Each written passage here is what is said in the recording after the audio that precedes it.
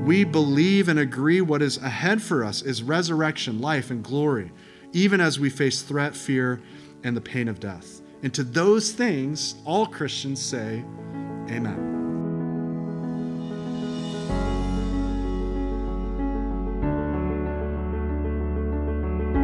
You're listening to a sermon series titled Apostles' Creed, preached at Shoreline Church. For more audio and theological content, please visit thisisshoreline.com.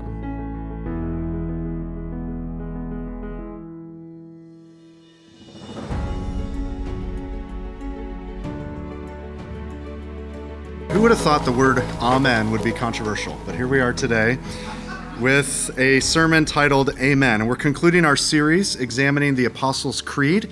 And we're going to look today at the last 6 statements of belief that the Creed affirms. So let's begin. We're going to look at them on the screen and jump right in. This is what we're going to look at today. Again, if you're new to this series, we're not studying the Apostles' Creed. We're reading it, examining it, and then studying the scriptures, which alone are inspired by God, to see what the Creed is pointing to in the Bible, so then we can unpack the Bible, which is the Word of God. So the Creed says, I believe in the Holy Spirit, the Holy Catholic Church, the communion of saints, the forgiveness of sins, the resurrection of the body, and the life everlasting. And all of God's people who agree with that say, amen. So 6 statements on the screen in the Creed, 28 words, and yet there is so much for us to dive into biblically. We are looking at the Apostles' Creed, and we've learned that the apostles didn't actually write the Apostles' Creed, but this was a summary of what the apostles did believe and did teach, and it is essential to Christian faith. The Apostles' Creed is a summary, a great summary, in fact, the foundational summary of Christian faith. And so we've been looking at this for the last few weeks. We've looked at, in the last 2 weeks, God the Father and God the Son, and we've looked at both the Almighty Creator as well as our Savior last week, who died, was buried, and who rose again for our sins. So today, we're going to pick up with the third person of the Trinity. And the Creed, as you see, simply says, I believe in the Holy Spirit. The question is, what exactly are we to believe? The Creed does not say. We just would say as Christians, we believe in the Holy Spirit. And the Creed doesn't tell us exactly what to believe, and for that we need to consult the Scriptures. Now, most Christians would say, or every Christian would say, well, I agree with the Apostles' Creed, that the Holy Spirit exists, but many Christians would say, I'm just not sure exactly what it is that the Holy Spirit does. In fact, some people avoid the doctrine of the Holy Spirit altogether. Here's what Albert Mohler said in his book, The Apostles' Creed. He said, in some evangelical circles, the Holy Spirit has faded into the background of our theological interests, leaving us with an anemic view of the Spirit and subsequently a deficient relationship with the third member of the Trinity. Or I would add to that, some people overemphasize the work of the Holy Spirit and things become, interesting. So what are we to believe about the Spirit? This is a doctrine that we would summarize as, we call it pneumatology. Just to impress you with that word, pneumatology is the doctrine of the Holy Spirit. So jot that down. It is hard to spell. We find one of the best sections of Scripture to give us a doctrine of the Holy Spirit in John chapters 14 and 16. So I'd love for you to turn in your Bibles to John chapter 14. Now, I warned you guys in this series we're going to be having our Bibles ready. When I was an 8th grade Bible teacher, I said, have your swords drawn. So I would say that to us, have your Bibles at the ready, because we're going to turn to a few passages. But look with me at John 14, starting in verse 16. These, of course, are the words of Jesus to his closest disciples when he was about to be betrayed and crucified. It says in John 14, and I will ask the Father, and he will give you another helper to be with you forever, even the Spirit of truth, whom the world cannot receive, because it neither sees him nor knows him. You know him, for he dwells with you and will be in you. So I want to give us 3 ideas today about the Holy Spirit, what we should believe, just a real basic idea of pneumatology. So if you're taking notes, Jesus just explained this to us, and I'd love for you to jot these down. Number 1, the Holy Spirit is a person. Notice with me that Jesus does not say the Spirit of truth is an it. He uses the personal pronoun he and him. Jesus says, you know him, for he dwells with you and he will be in you. The Holy Spirit is a person. He uses a personal pronoun he. We would not describe our spouses as an it. Well, we could if we want to sleep on the couch. We would say, it. So I wouldn't say, hey, do you guys want to go to lunch afterwards, after church? Let me check with my wife, Jen, and see what it says. If I did that, I'd be going to lunch alone with you guys. The Holy Spirit is not an impersonal wind. And I know there's translations that use the word ghost, and so we kind of picture this ethereal, immaterial, lacking personality, a force that you can channel as a Jedi with enough concentration. That's not the right idea scripturally. The scriptures tell us, a couple of verses, and I won't put them on the screen, but the scriptures tell us the Holy Spirit can be sinned against, Isaiah 63:10. The Holy Spirit can be grieved, Ephesians 4:30. 1 Corinthians 12 tells us the Holy Spirit has a will, and Acts 5:3 tells us the Holy Spirit can be lied to. Now, you can't grieve or lie to an it. In other words, you can't sin against an impersonal thing. No one has ever sinned against their toaster. Their toaster's in the house, and they said, you know what, I'm sorry, toaster, I'm going to cheat on you by going to Panera, and I'm going to get a cinnamon raisin bagel because those cinnamon bagels there are crazy good. And so you're not sinning against your toaster by having, Panera outside of the home. But countless men have sinned against their wives by committing adultery. So the Holy Spirit is a person. Secondly, though, I want you to know this about the Holy Spirit. The Holy Spirit is God, or we could say Yahweh. In fact, I just mentioned Acts chapter 5. Note what happens in that passage of Scripture. Acts chapter 5, when Ananias and Sapphira sinned, Peter said, Ananias, why has Satan filled your heart to lie to the Holy Spirit and to keep back for yourself part of the proceeds of the land? While it remained unsold, did it not remain your own? And after it was sold, was it not at your disposal? Why is it that you've contrived this deed in your heart? Notice here, you've not lied to man, but to God. Here he mentions the Holy Spirit, he mentions God. So we can deduce the Holy Spirit is the Spirit of God. I love what Gregory of Nazianzus says. He says the deity of the Holy Spirit ought to be clearly recognized in Scripture. Look at these facts. Christ is born, but the Spirit is his forerunner. Christ is baptized, the Spirit bears witness. Christ is tempted, the Spirit leads him up. Christ ascends, the Spirit takes his place. What great things are there in the character of God which are not found in the Spirit? So the Spirit of God is God. Thirdly, though, I'd love for you to jot this down. The Holy Spirit is a distinct and co-equal person of the Trinity. So because of that, the Scriptures tell us a few things about the role of the Holy Spirit as co-equal and yet distinct a member of the Godhead. Note with me on the screen these different attributes of where the Spirit was at work. First of all, the Spirit was involved in creation. The Spirit was involved in the incarnation. The Holy Spirit will overshadow you, Mary. The Holy Spirit was involved in your salvation.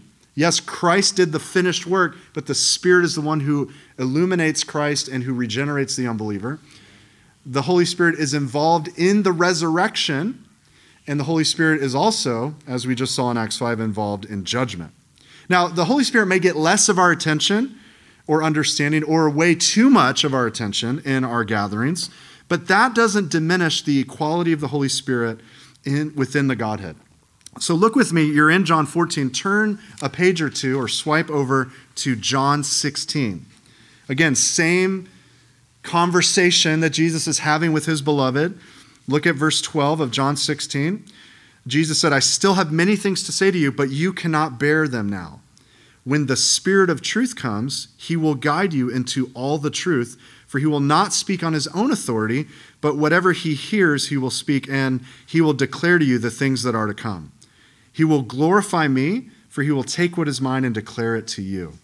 All that the Father has is mine. Therefore, I said, he will take what is mine and declare it to you. So if you're ever wondering what exactly does the Spirit of God do, though he is co-equal with the Father and Son and distinct, the Holy Spirit is the one who regenerates and guides the unbeliever into the family of God and guides us into all truth. The Spirit doesn't speak on his own authority. He is one who relays the truth. And the Holy Spirit, as you notice what Jesus just said, he's ever illuminating the work of the Son. He's not illuminating himself. He's like the light shining onto the billboard to display the glory of Christ and to declare the Logos to the church. So the Spirit of God for us is the one who's instructing us. So every time we come to a Sunday gathering, when I'm over here preparing my heart in worship and singing along with you, I'm asking, Holy Spirit, I believe in your work. Will you be the one who teaches? Will you be the one who brings application? I don't want people to be impressed with oratory skill. I want you to use a broken body and a broken tongue and use this for your glory. So the Spirit is the one who instructs us. The Spirit guides and comforts the church. He's the one who restrains and convicts us. He's the one who empowers and equips us, and he's the one who sanctifies us because he is the one who is known as the Holy Spirit. He's constantly and consistently doing a work of renewal and sanctification in each and every Christian's life. So when we say those words, I believe in the Holy Spirit, we could maybe insert the little clause, I believe in what the Bible teaches about the Holy Spirit. So let's look, and it's appropriate that you guys are amening that because that is the title of the sermon. So amen. Let's look at the next phrase in the creed. And I know you've been waiting for this one. I know it. You've been waiting. You've been watching the video. And every time this part gets to the video, I see some eyebrows going up, some people nudging each other. What church are we at right now, Bob? And so the Holy Catholic Church. This is perhaps the most controversial or confusing word in the entire creed. And immediately, people are thinking, well, hold on, time out. I looked this church up online. And I'm pretty sure this is not a Catholic church. This is a Protestant church. Let me explain what this does not mean. Okay? When we say we believe in the Holy Catholic Church, it does not mean we believe in Roman Catholicism. Okay? So don't worry, you're not going to have to start praying the rosary to Mary. I'm not going to change my title from pastor, pilgrim to priest. Actually, that does have a nice ring to it. I don't know. Priest, pilgrim the priest. Don't start any Instagram accounts, please don't do that. The word Catholic here means universal. Okay? It means whole. It means, what we're saying is, I believe in the true universal body of believers. So it goes along with the next statement, which is, I believe in the communion of saints. Now, to really understand what the Bible says about the church, we already went through our series at the end of the fall last year called Together. We went through 1 Corinthians 12 through 15. But I want to turn to a passage that explains a little bit about who we are as a church. So would you please turn with me to Ephesians chapter 2. Just turn a bit to the right. Ephesians chapter 2.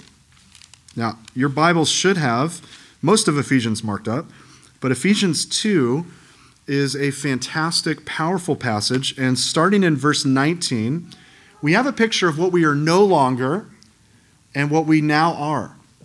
So there's a past tense identity and there's a new identity. So look with me in Ephesians 2:19, explaining what it means to be the Holy Catholic Church or have the communion of saints. Paul says this to the church in Ephesus. He says in verse 19, so then you are no longer strangers and aliens, but you are fellow citizens with the saints and members of the household of God, built on the foundation of the apostles and prophets, Christ Jesus himself being the cornerstone, in whom the whole structure, being joined together, grows into a holy temple in the Lord. In him you also are being built together into a dwelling place for God by the Spirit. My friend Shane, who's here, wrote a great article on the Gospel Forum that said, hey, a lot of people say church isn't a building. He goes, actually it is. It is a building. If you look here, it says we are the structure. We are the building of God. I love that. And so notice what Paul is saying. You are no longer, what are you no longer? You're no longer strangers or aliens. You're no longer on the outside seeking citizenship. So you used to be on the outside. You who are Gentiles were kind of on the outside. You were strangers. You were aliens. You wanted citizenship. But now, because of the work of Christ, Gentile and Jew are made into one body. We're brought into the household of God. So because of the regenerative work of the Holy Spirit, who's made us alive, made us new creations, we as Christians, you as a Christian, are transformed from stranger into saint. You are transformed from alien, and that doesn't have anything to do with UFOs. You're transformed from someone who was an outsider to now citizen. You are now members of God's household, the church. So all true Christians are already inaugurated members of what we would call the Holy Catholic Church. Now, I get it. The word Catholic usually in our minds means Roman Catholic. But don't forget, the Apostles' Creed was written at least 1,000 years before the Protestant Reformation. So it makes no sense to refer to Catholic or Protestant here in the Creed. The idea is just one church. I believe in one church. Now, you might not. You might kind of bristle at that idea. You might say, listen, when I went to find this church, there are, within like 3 square miles, there are Lutherans, Episcopalians, there are Presbyterians, there's Baptists, there's non-denominationalists. I searched for church and I came up with names like Good Life or Grace or Cornerstone or Covenant, or local things that have something to do with water like harbor or bay or river, oasis, something about a shore. There's a church with shore. Oh yeah, South Shore. And so you searched for the church and you're thinking that, I believe that we're all supposed to be one exact institution. Maybe you have that view. Let's just scrap every local church and let's find a pastor to oversee every single believer in this area. And we're not saying that. We're not saying we believe in institutional unity because that's unrealistic. We would say there's denominations and we don't like those disagreements where we get divisive and think we're better than others, but we do see local expressions, and each of those local expressions are going to have some different beliefs on secondary issues. And so even though we don't see institutional unity, all true Christians do enjoy spiritual unity. And so we believe that. We believe that there is one united, ultimate spiritual body. But not only that, he says, and with that is the communion of saints. Now again, this is not a reference to what we do once a month, partaking of the Lord's Supper, which along with baptism is one of those 2 sacraments that we recognize as part of a covenant community of Christ followers. When we think of the word communion, we're thinking I'm communing with Jesus, with the Father, because of Christ's finished work. But I want you to zoom out from maybe the bread and the cup of communion. I want you to see the bigger, grander vision of that word. When we think about communion and what we share together as saints, what we're saying here is that God's people are not just isolated individuals who all are segregated and come to saving faith all by themselves and just live a segregated life at home and look online to find a good sermon video to watch and download a Spotify worship playlist and then, try to pass the smell test and call that church. That is not what it means to be the church or be a part of the church. And so we're a part of, and we have fellowship, we have unity with all of God's people. Here's what Albert Mohler said about where we are today in the church. He says, the stereotypical American church has devolved into a voluntary association, no different from a local club or service organization. American ecclesiology, that just means the study of the church, often capitulates to a spiritual cafeteria designed to meet preferential wants rather than gather together the people of God for Christ exalting community and worship.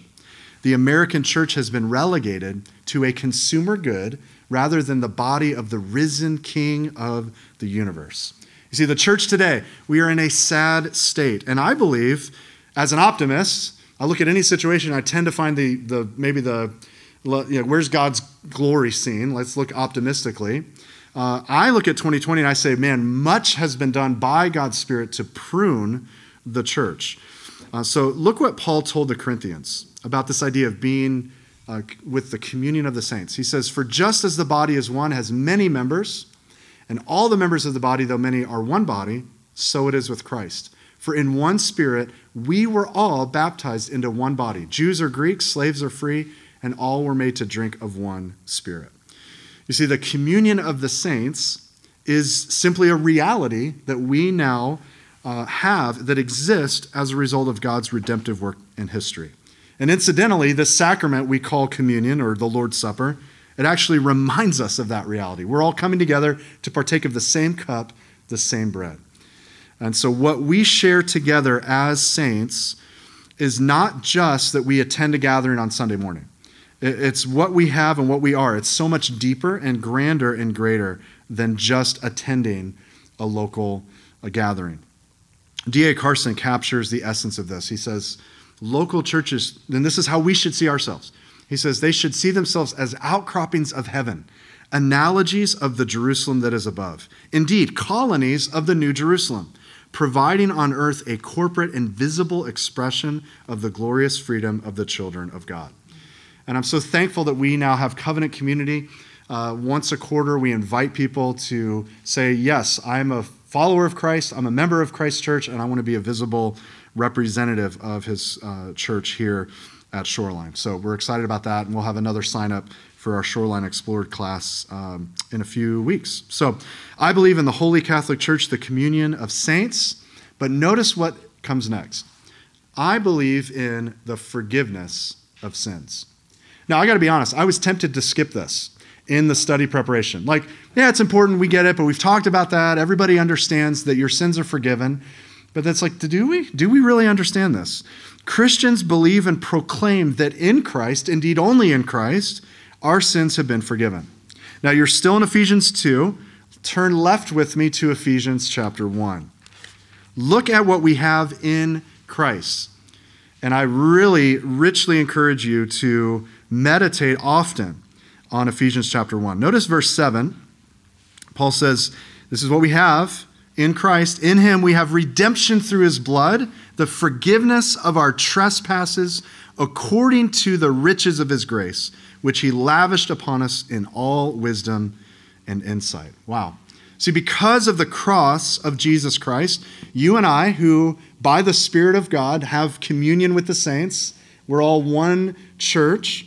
Because of the work of Christ, we have been forgiven of an insurmountable, incalculable debt. You and I have the forgiveness of sins. And if there's anything that will excite me, it's to realize my sins have been paid for. They're forgiven. I think about what Spurgeon said when he considered his own salvation. Here's what he said. Maybe you can relate to this. I certainly can. He says, I was years and years upon the brink of hell. I was unhappy. I was desponding. I was despairing. I dreamed of hell.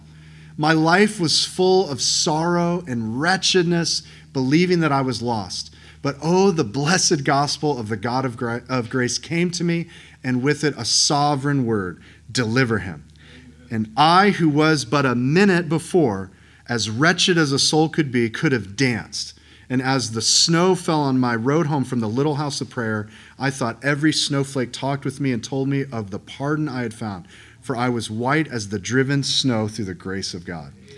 See, that's what you and I have. We have the forgiveness of sins. Now, up until this point in the Creed, we've looked at the work of our triune God, the glorious salvific work of God the Son, the rule and reign as well as the return of Christ, and we've looked at the identity of the church who's been made alive by the Spirit of God.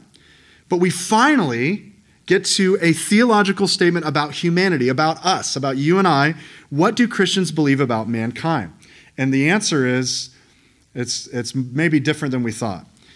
Because we see the forgiveness of sins, just 4 words in the Creed, we have to understand 3 ideas about who we are. So I'd love for you to jot these down.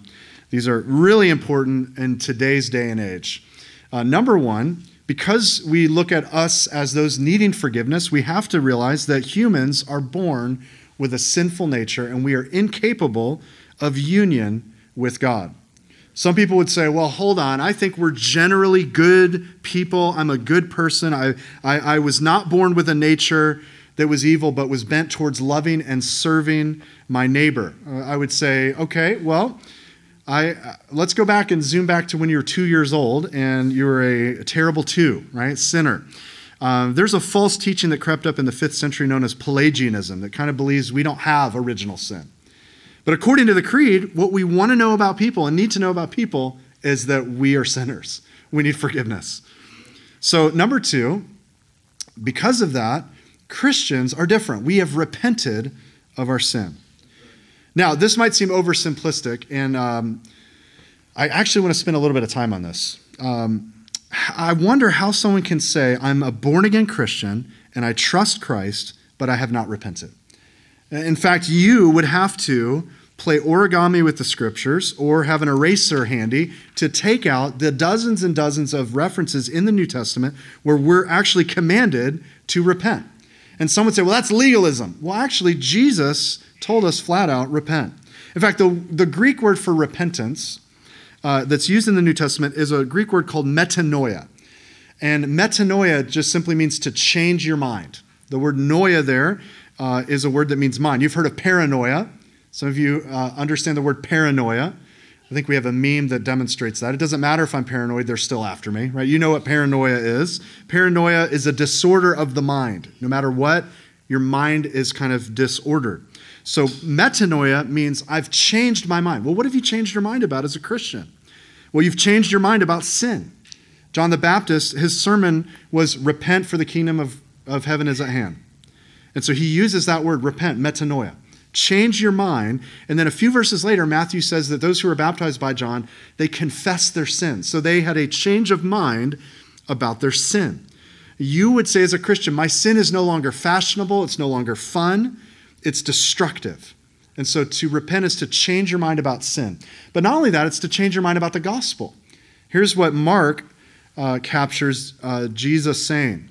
It says, now after John was arrested, Jesus came into Galilee proclaiming the gospel of God and saying the time is fulfilled, the kingdom of God is at hand. Repent and believe in the gospel.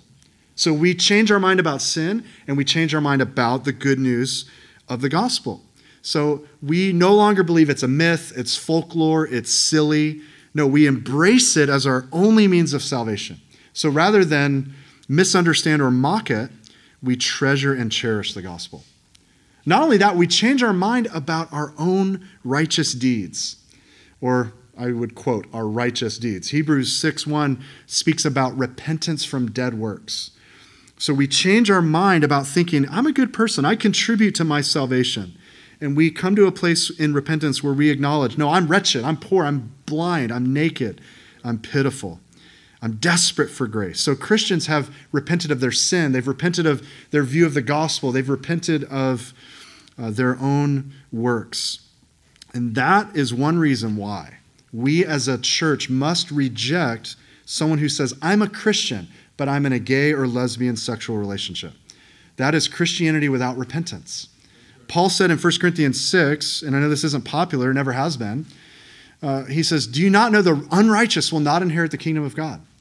Do not be deceived, neither the sexually immoral, the Greek word's porneia, nor idolaters, nor adulterers, nor men who practice homosexuality, nor thieves, greedy, drunkards, revilers, swindlers.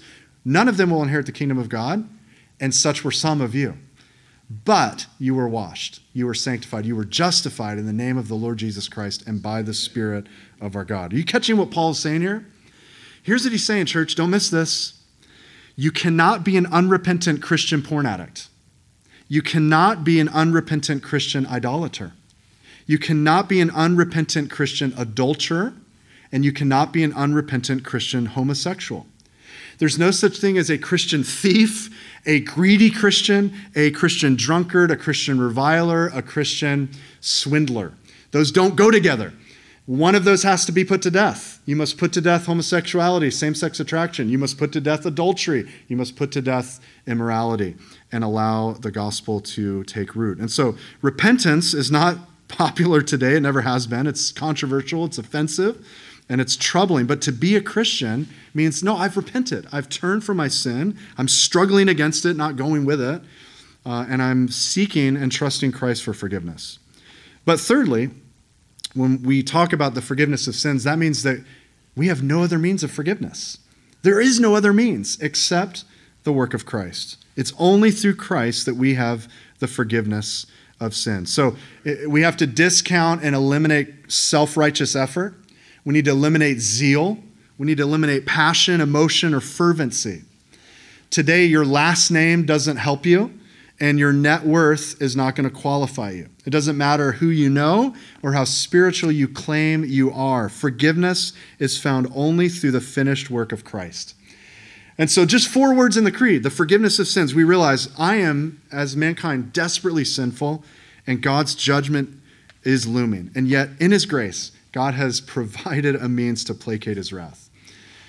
Amazing, right? So there's two more statements in the creed, and we'll move a little faster. These both refer to future events. We just studied this in our series, Kingdom Come. But notice with me on the screen, I believe in the resurrection of the body and the life everlasting. Amen. We can all expect, and every Christian can await the same destiny when we pass from this life into death. And so we can expect and anticipate two things for every Christian. We can anticipate the resurrection of the body and the life everlasting. Now, to understand this, go with me to 1 Corinthians chapter 15. We just looked at this beginning of this text last week. And so the idea at the beginning of the text is the gospel, 1 Corinthians 15, 1 through 11. But all of that is rooted in the truth of a resurrected body. And if there's no resurrection, we're in trouble. So note with me in verse 12, 1 Corinthians 15, 12. We're going to read this a little fast.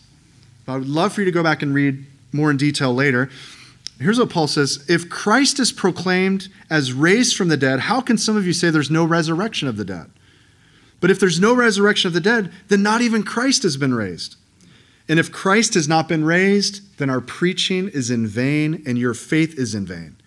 We, as those who preach the gospel, are even found to be misrepresented God because we testified about God that he raised Christ, whom he did not raise, if it is true that the dead are not raised. Verse 16, for if the dead are not raised, not even Christ has been raised. And if Christ has not been raised, think of the implications. If Christ is not resurrected, church, your faith is futile. You're still in your sins. Then those who have fallen asleep in Christ, those who have already died, they are perished. If in Christ we have hope in this life only, we are of all people most to be pitied. But in fact, Christ has been raised from the dead, the first fruits of those who have fallen asleep. Now notice where our hope is. Our hope of resurrection is rooted in Christ's resurrection. So if Christ isn't risen, Paul's whole point is that what we're doing is aimless and hopeless. It's pointless. We should just pack it up today. Well, we did have coffee, so that was redeemable. But really, we should just go home and sleep in and watch Cobra Kai because that would be a better use of our time. We're still dead in our sins. We're unforgiven. Everything I just said prior to this about being forgiven, it's moot. Everyone who died before us, Grandpa, who was a great pillar of the faith, died with false hope, and he's lost forever. We deserve not the adoration of all people, but the pity of all people if Christ didn't rise again. So it's kind of a key and important doctrine to rest our entire faith upon. Look at verse 42. Skip down. Paul says, so it is with the resurrection of the dead. This is specifically not just cosmic resurrection, but our personal resurrection. What is sown is perishable. What is raised is imperishable. It's sown in dishonor, it's raised in glory. It's sown in weakness, it's raised in power. It's sown a natural body, it is raised a spiritual body. If there is a natural body, there is also a spiritual body. I'd love for you to highlight that. Paul's use of the illustration of seeds is to demonstrate that seeds die and go into the ground, but there was enough DNA, if you would, within the seed to grow something that came from that seed into something new. What grows up after is alive and came from what died, but is gloriously better. So we can trust, Paul's point, we can trust that as Christ was raised, we too will sow this physical, frail body into the ground, and we're going to rise with new bodies like him, spiritual bodies. Now, look at verse 50, and this is where it really gets powerful. Paul says, I tell you this, brothers, flesh and blood cannot inherit the kingdom of God, nor does the perishable inherit the imperishable. Behold, I tell you a mystery. We shall not all sleep, but we shall all be changed in a moment, in the twinkling of an eye at the last trumpet. The trumpet will sound, the dead will be raised imperishable, and we shall be changed. For this perishable body must put on the imperishable, or you could say natural, spiritual. This mortal body must put on immortality. When this happens, he says, then shall come to pass the saying that is written, death is swallowed up in victory. And we'll be saying, O death, where is your victory? O death, where is your sting? And he says in verse 56, 57, the sting of death is sin. The power of sin is the law, but thanks be to God who gives us the victory through our Lord Jesus Christ. You see, this is what we call the resurrection hope.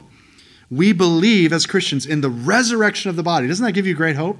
It's not, let me go back to the gym, get this body back in shape. Yeah, that's a good idea, but we can't root all of our hope in that. We root our hope in the resurrection spiritually, a spiritual body, but we also root our hope in the life everlasting. The creed reminds us that our eternity with God in heaven should be something we yearn for and something we long for. As Paul told the Colossians, he said, if then, or since then, you've been raised with Christ, seek the things that are above, where Christ is seated at the right hand of God. We kind of just sang that. Take the world. God's enough. He says, set your minds on things that are above, not on things that are on earth. For you've died and your life is hidden with Christ in God. And when Christ, who is your life, appears, you will also appear with him in glory.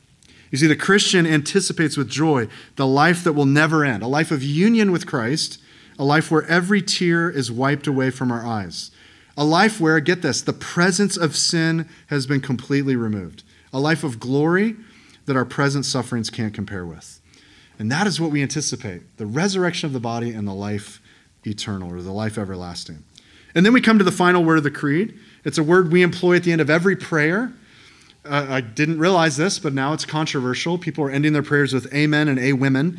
It is not a gendered word. That's silliness. The word simply means so be it or I agree. The question is, church, do you? Do you agree? Because all Christians recite the Apostles' Creed and believe what the Bible truly says about every line, and only true Christians can affirm the words of this creed and say, I agree, or say amen. In this creed, we agreed to who our triune God is. He's almighty, he's holy, he's creator, he's the Lord. We've agreed about who we are. We are sinful people in need of forgiveness. We've agreed that the glorious work of Christ at Calvary was on our behalf. We've agreed that the Bible teaches about the third person of the Trinity, the Holy Spirit, and we believe how the Spirit has united all believers into one spiritual body.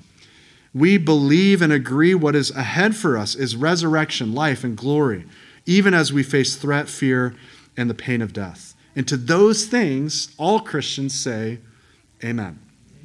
Let's close with a thought from Albert Mohler, and then we'll pray and worship. He says, have you ever thought of the Apostles' Creed as a prayer? We agree, amen. As the entire world knows what we believe, amen. As the church exalts in Christ, amen.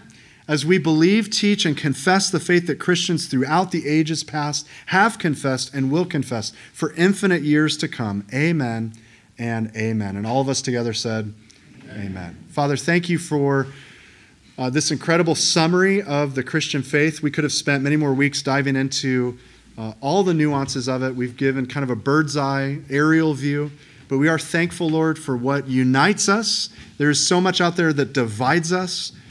We don't want to focus on that, but what we have as one holy Catholic church, one unified body, and we thank you, Lord, for the work of your Spirit today. I pray, Lord, as we conclude our service, that all glory would be given to Christ. That is the work of the Spirit, to illuminate and glorify what Christ has done and who Christ is. So, Lord, would you do that in us today by your Spirit? We thank you, we love you, and as we begin this new year, Lord, help us to know what we believe, to grow in it, to grow in the grace and knowledge of our Lord, and to be effective in these dark days that need light. We are the light of the world. May we shine brightly in dark days. It's in Christ's name and for Christ's honor we pray. Amen. Thanks for listening to our podcast. Shoreline Church meets every Sunday at 9 a.m. and 10:30 a.m. at the Port on Lena Road. You can get more content and more information by visiting thisisshoreline.com.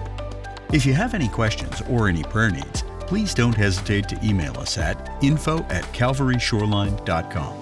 God bless you.